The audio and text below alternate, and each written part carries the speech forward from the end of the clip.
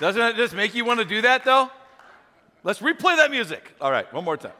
Hey, look, glad to have you guys here. My name's Jeff. If you're a guest here with us, all right, I get the privilege of being one of the pastors on staff. I serve as the primary teaching pastor as well. So it's a joy to have you here with us. I want to say a big shout out to everybody at all of our campuses, at one time, right? Here and there. If you love Jesus, let me hear you shout. Ready? 1, 2, 3.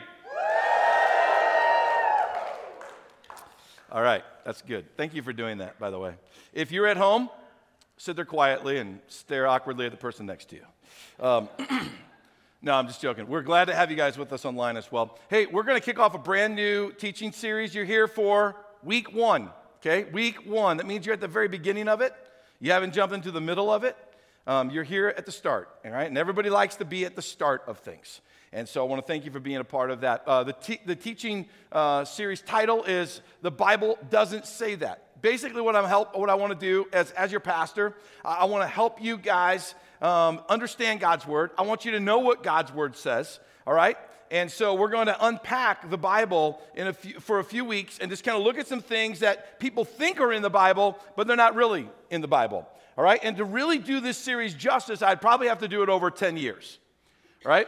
Because there's a lot of things that people think are in the Bible that are not really in the Bible. And so I can't do this series over 10 years. And so I need your help because I can only do this over this month. So I need your help to conquer all the other fallacies that people think are in the Bible, but they're not. So here, do this with me. Take your hand, put it over your heart. Say, I will read God's Word a little bit every day. Now, if you guys do that, then I don't have to preach this series for 10 years, all right? Are we on the same page? Okay, good. Because if you read God's Word, you start to discover the truth behind it. But there are some big fallacies that are out there. And today I want to talk to you about the fallacy that people think of this statement, right? They believe this statement is in God's Word, right? That God helps those who help themselves. You ever heard anybody say that word before? Helps them who helps themselves. Look, there's a lot of false beliefs out there. I mean, forever, man has been believing false things. I mean, remember all the way back, I'm talking like the beginning of time, man thought that the earth was, what? Flat. And we found out in the 4th century BC, right, from Aristotle that, hey, look, the earth is not flat. It's actually a sphere. It's round. But man's believed that for a long time. In fact, there are still people that believe that today. Crazy enough. I probably shouldn't say it that way because some of you might be listening to me right now. So I apologize for that. Interestingly enough, all right? Interestingly enough, they just don't think that they think it's still flat. And so we've believed these false things and we hang on to them for any length or a long length of time. Any of you guys ever found out that you were believing something that was false? You ever found that to be true in your life? And it's embarrassing at times, right? It can be humbling at times. You're like, no, this is really true. It's really true. And then all of a sudden you discover, no, it's not true. Like in my life, personally, I'm going to pull back the veil for you. I want to share something with you that I thought for a long time in my life, I just didn't have the right belief on it. And that has everything to do with broccoli. I always thought broccoli was disgusting. And then I had a friend introduce to me broccoli and cheese. That'll change your life. I think basically cheese with anything will change your life, right? Broccoli and cheese. And now I have grown to a full-grown man, right? And I can eat raw broccoli on my salad and steamed broccoli. And sometimes I choose steamed broccoli. Crazy. But at one point in my life, I thought broccoli right? That's gross. It's disgusting. We all have things in our life that we once used to believe that we all of a sudden discovered that, look, that's not true. And in a serious manner, this issue that we're dealing with today out of God's Word, it's a serious issue. Because in 2017, the Barna Survey Group discovered that 52% of Christians who attend church, they believed that the statement, God helps those who help themselves, is in the Bible. That means that today, right here, right now, at New Life Church, the potential is that 50% of us have walked in the door. We're sitting here right now, and we're hearing this maybe for the very first time, and we've thought for maybe all of our lives that in the Bible it says that God helps those who help themselves. And if that's you, I just want you to know today There's no shame and there is no guilt. And you're not going to feel that from me, right? And I'm not going to call you crazy, and you're not going to hear that at our church.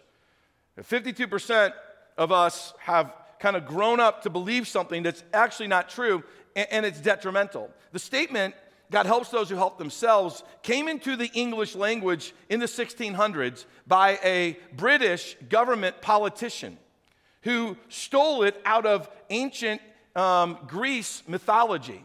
And so he grabbed this statement out of there, and one day in a speech, he delivers it. And ever since then, in 1600s, then that statement now has grown to the place where half of Christianity is duped in believing that this is actually something that you find in God's Word. And the problem with this statement is that it changes our spirituality and it changes our behavior. In fact, it warps who God really is. See, the problem with this statement that God helps those who help themselves means that now I must attempt to do everything I can to solve the problem before ever coming to God.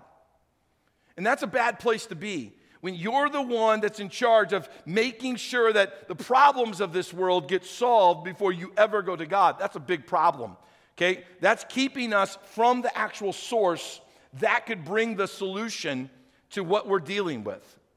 Here's another problem with it. It sets up God as being holy, which that is true. But the second part of the statement is not true, that he would never accept me in my condition.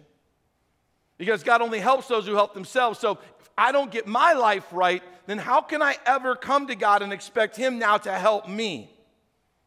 And so that's a bad place to be as well, because now it's just really all about what you can do and what you can work out before you're ever going to think God's ever getting close to being pleased with you. So overall, the problem ends up developing into this idea that you have to prove yourself to God before he's ever going to help you. And this idea of trying to prove yourself to God before he helps you has been a fallacy since day one on planet Earth.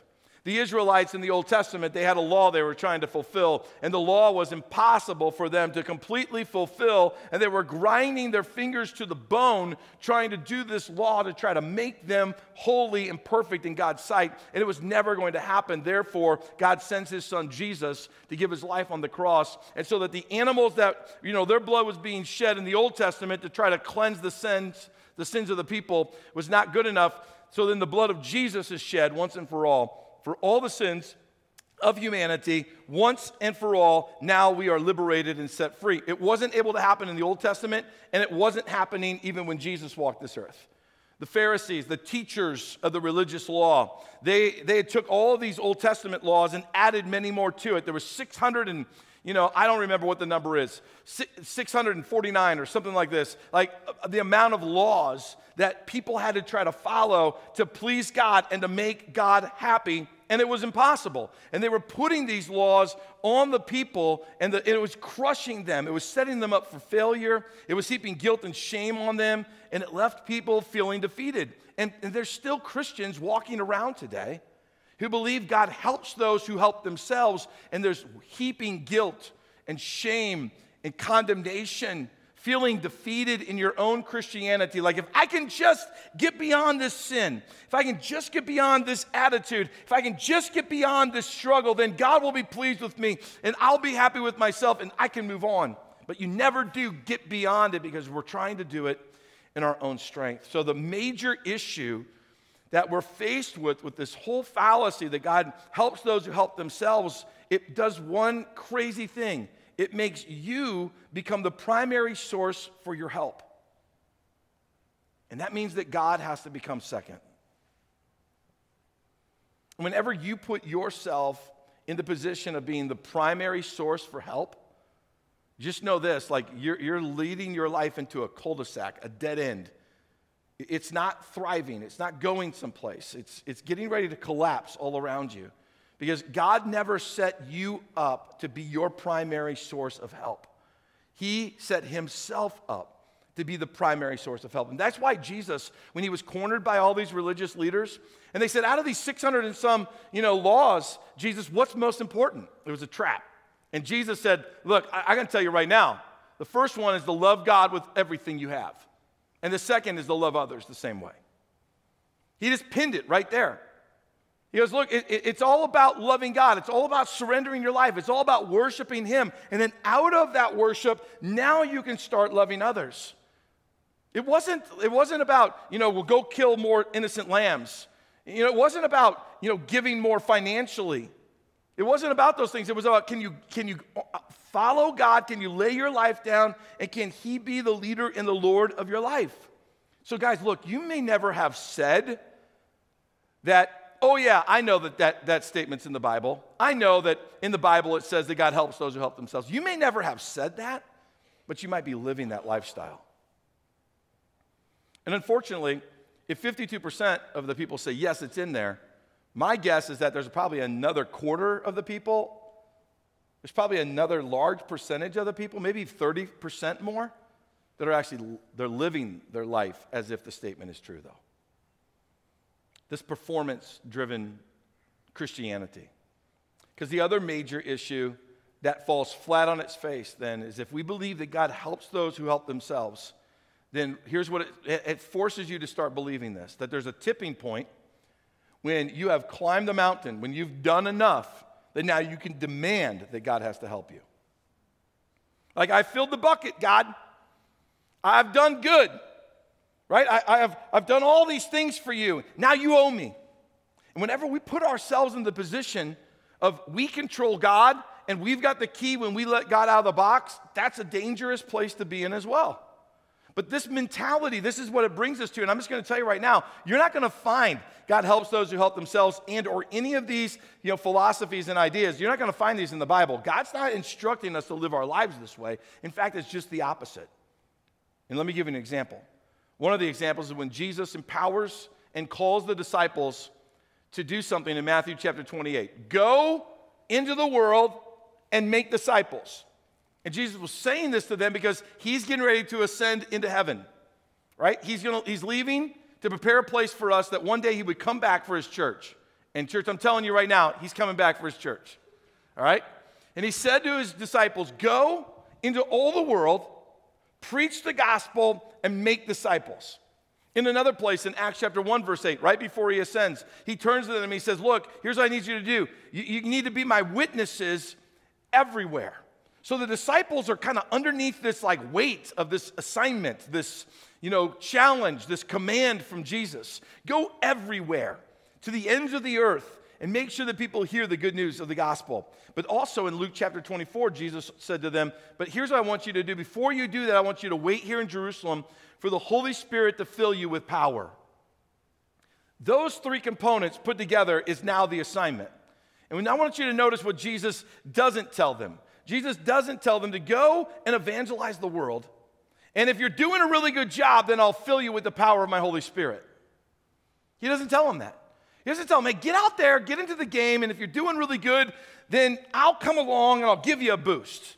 I'll come along and I'll do something supernatural in your life. But I just need to know, did you hear what I said to do? Are you willing to do it? Right? Are you going to obey me? Because if you're going to obey me, then I'm going to bless you. That's not the way that Jesus set it up at all. In fact, Jesus set it up and He said this, you can't do it on your own.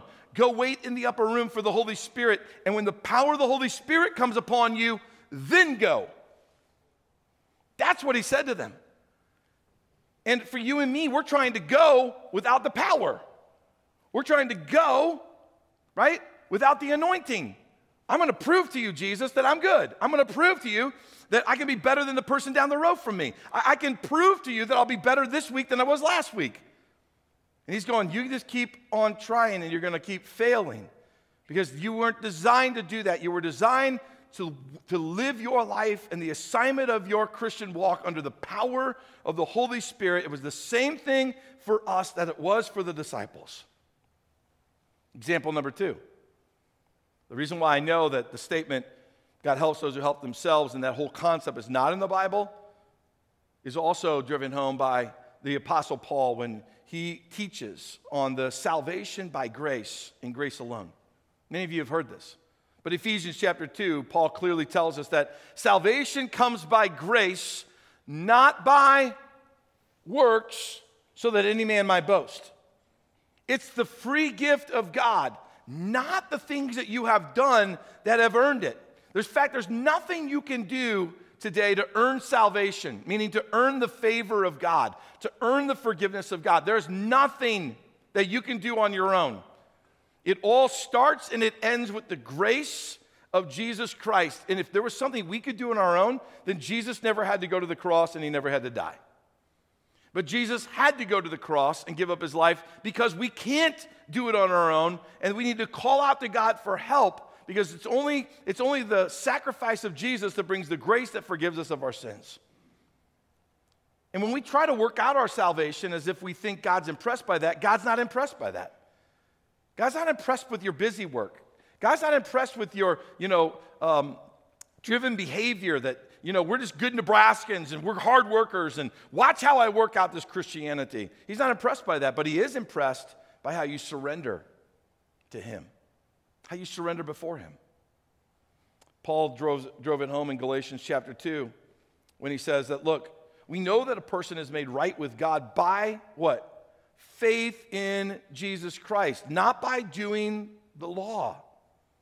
And we have believed in Christ Jesus so that we might be made right with God because of our faith in Christ. What are the next words? Not because we've obeyed the law.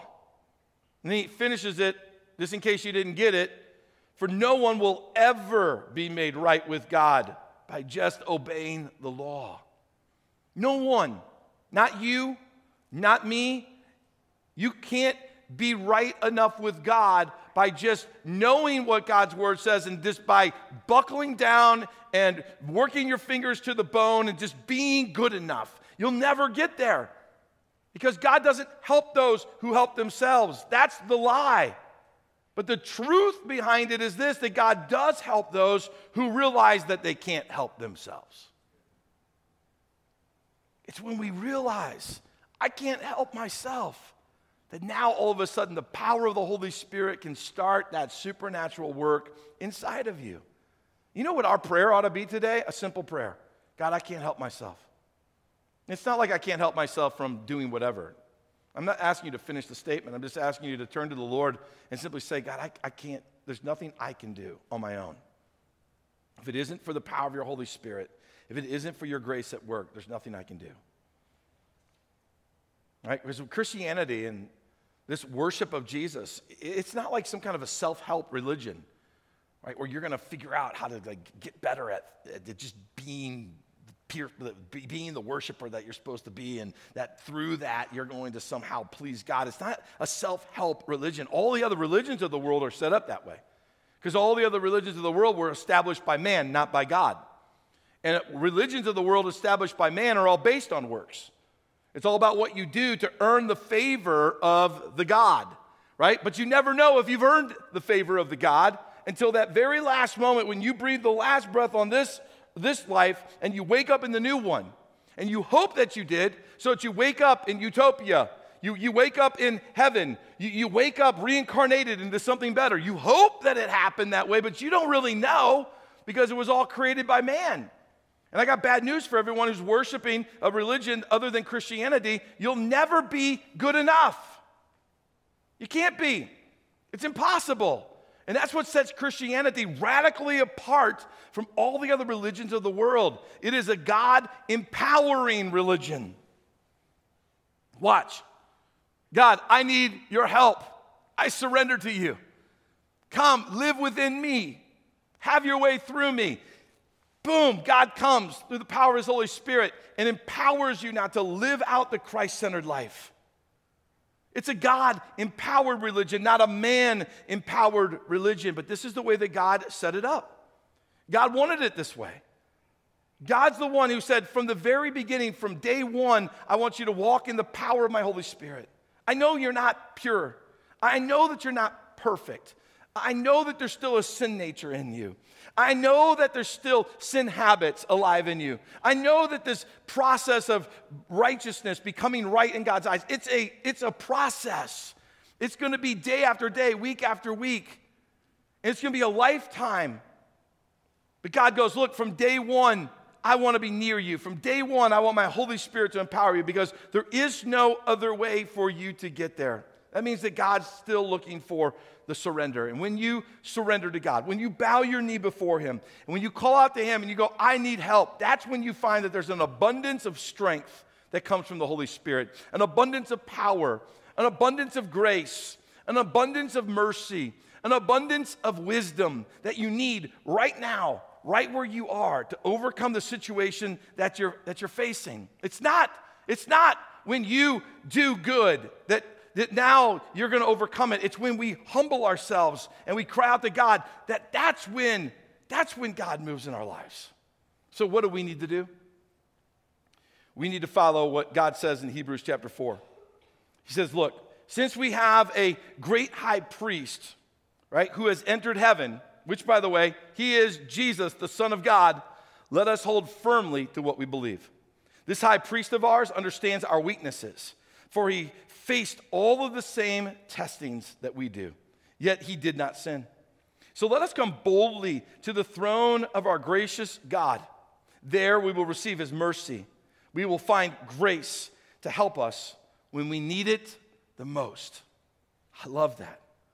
When I look at this passage, I don't know what stands out to you about it, but what stands out to me is this, that when you feel the weight of the world coming down on your shoulders, that's when we should be boldly moving in to the throne of Jesus. We've all felt the weight of the world at different moments of our life. Some of you feel it now. If you don't feel it now, you might feel it this week. If not this week, maybe this month or sometime this year. You know those moments when it feels like the weight of the world's on your shoulders and you go into survival mode? And when we go into survival mode, we don't tend to run to God. We tend to run to what we can do. And God's going, look, when you feel the weight of the world coming down on your shoulders, your first move should become boldly to Jesus.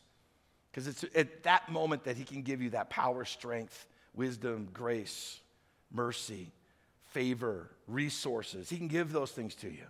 And what I love about this passage, it says this: he'll help you when you need it most. When you need it most. I love that about God. I love that. He's like, look, when you get into the corner, when you get pinched, when you're in this spot where you don't know where else to go, when you need it most, I'm here for you. If you'll call out to me, call out to me. Call out to God before you ever get there. But when you are at your worst, I'm not going to abandon you. But you know us as humans, we are horrible at knowing when we are at our worst. We don't do good at that. We don't like to admit when we're at our worst. Here's our classic, famous last words. I've got this. I got it. I got it. And then boom, right off the cliff. I got this. Boom, marriage falls apart. I got this. Finances fall apart. I got this. And you end up into some sin binge. I've got this. And the next thing you're doing is making a phone call. Hey, I'm in jail. Can you rescue me? Well, the last words I heard you say was, I got this. Like we have to know when we can handle it and when we can't handle it. We got to know when that's possible. Like let me give you an example. Like if you're a farmer here, let me tell you one thing I can't handle right now. I can't handle driving your combine. I'm gonna jack up your field.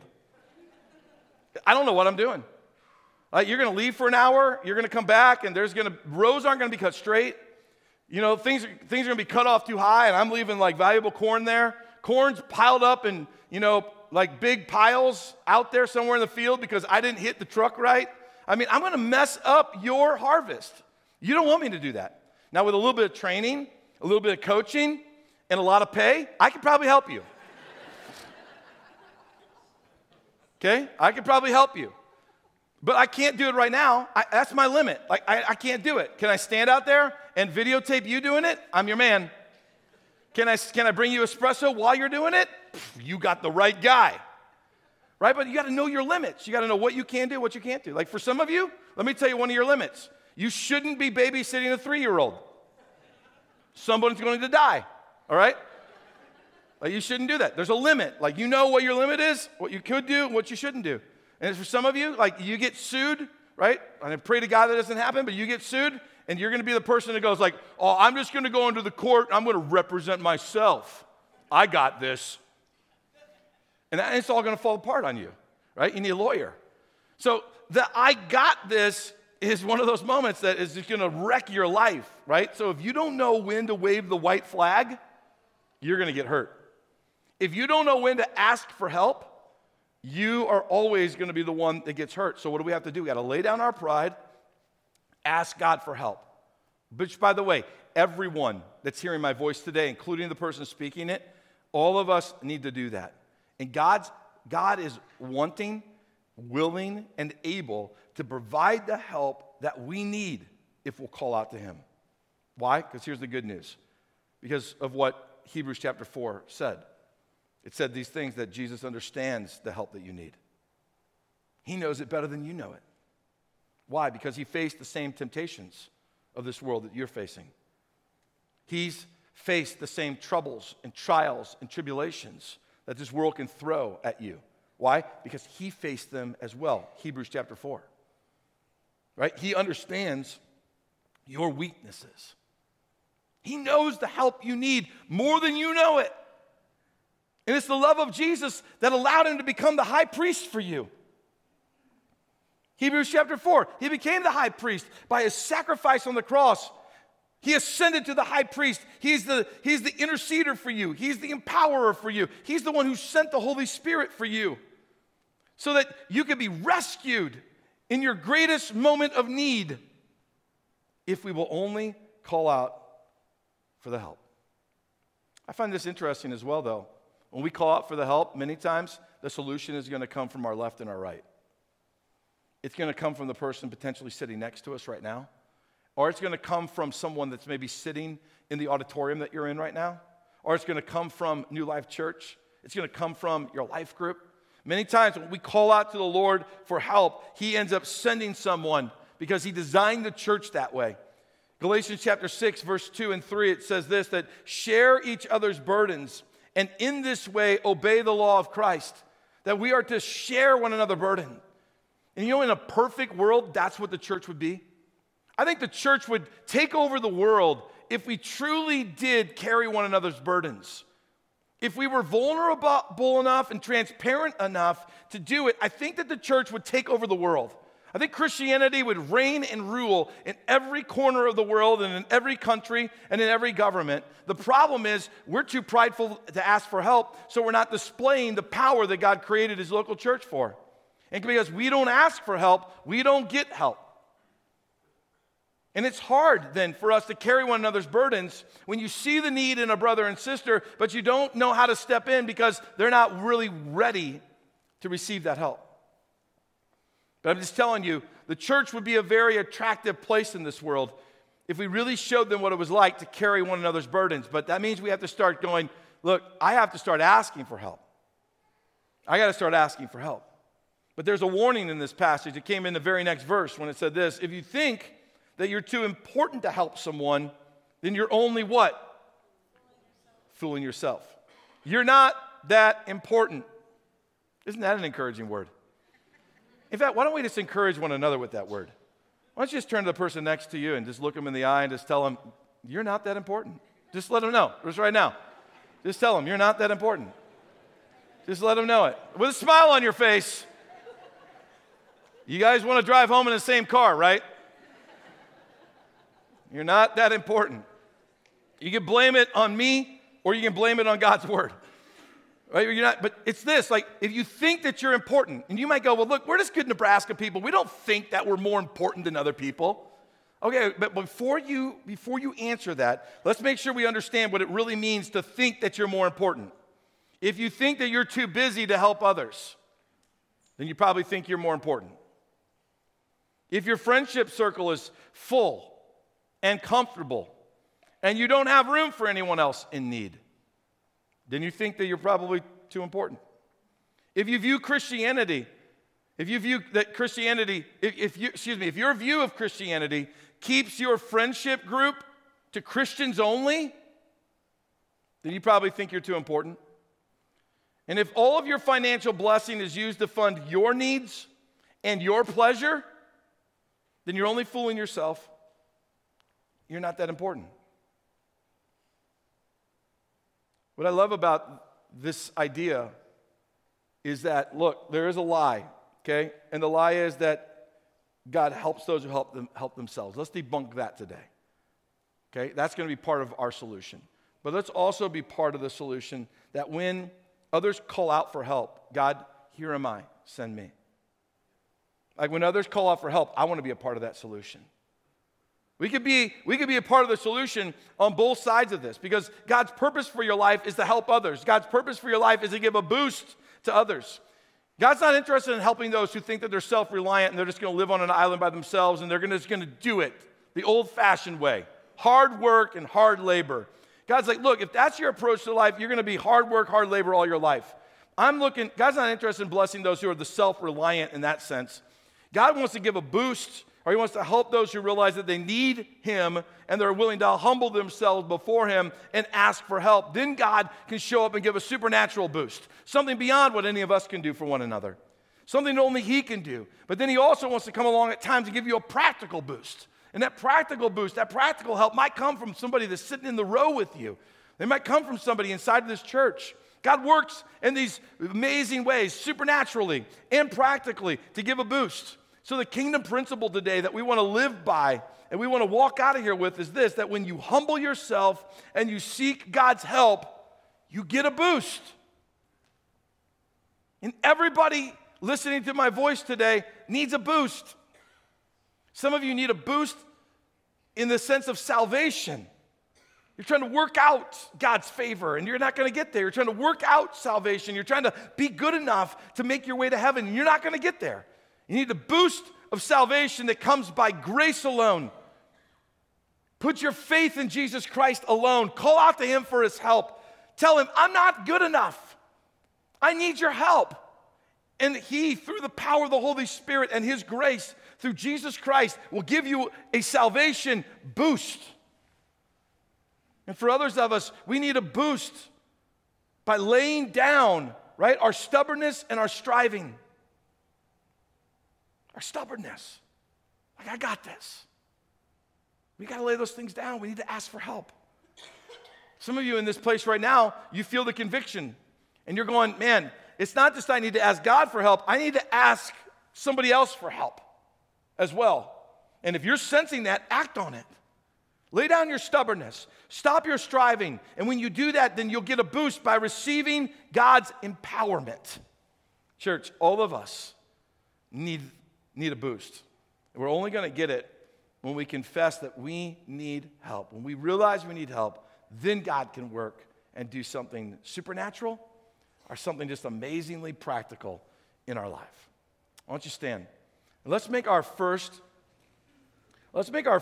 act of worship before God a prayer that just confesses, God, I need your help.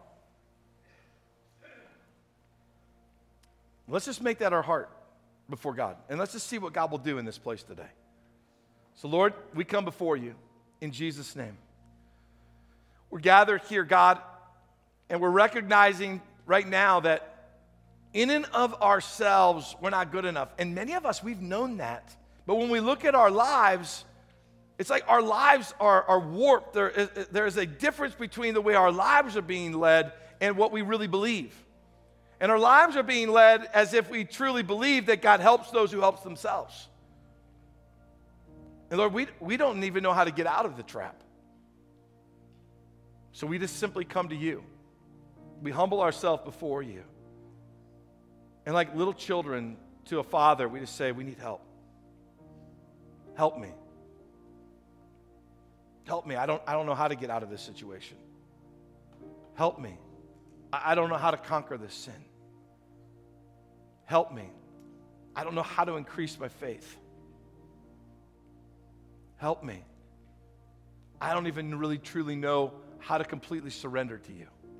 Help me. And Lord, it's when we realize that we need that help, that you come racing in our worst to help us through the power of your Holy Spirit. So Holy Spirit, show up in this place in power today. Show up in this place and manifest your presence in our midst. And in the hearts of each person who's willing to make that crazy prayer, God, I need help. Would you show up today and meet them right where they are? In Jesus' name, amen.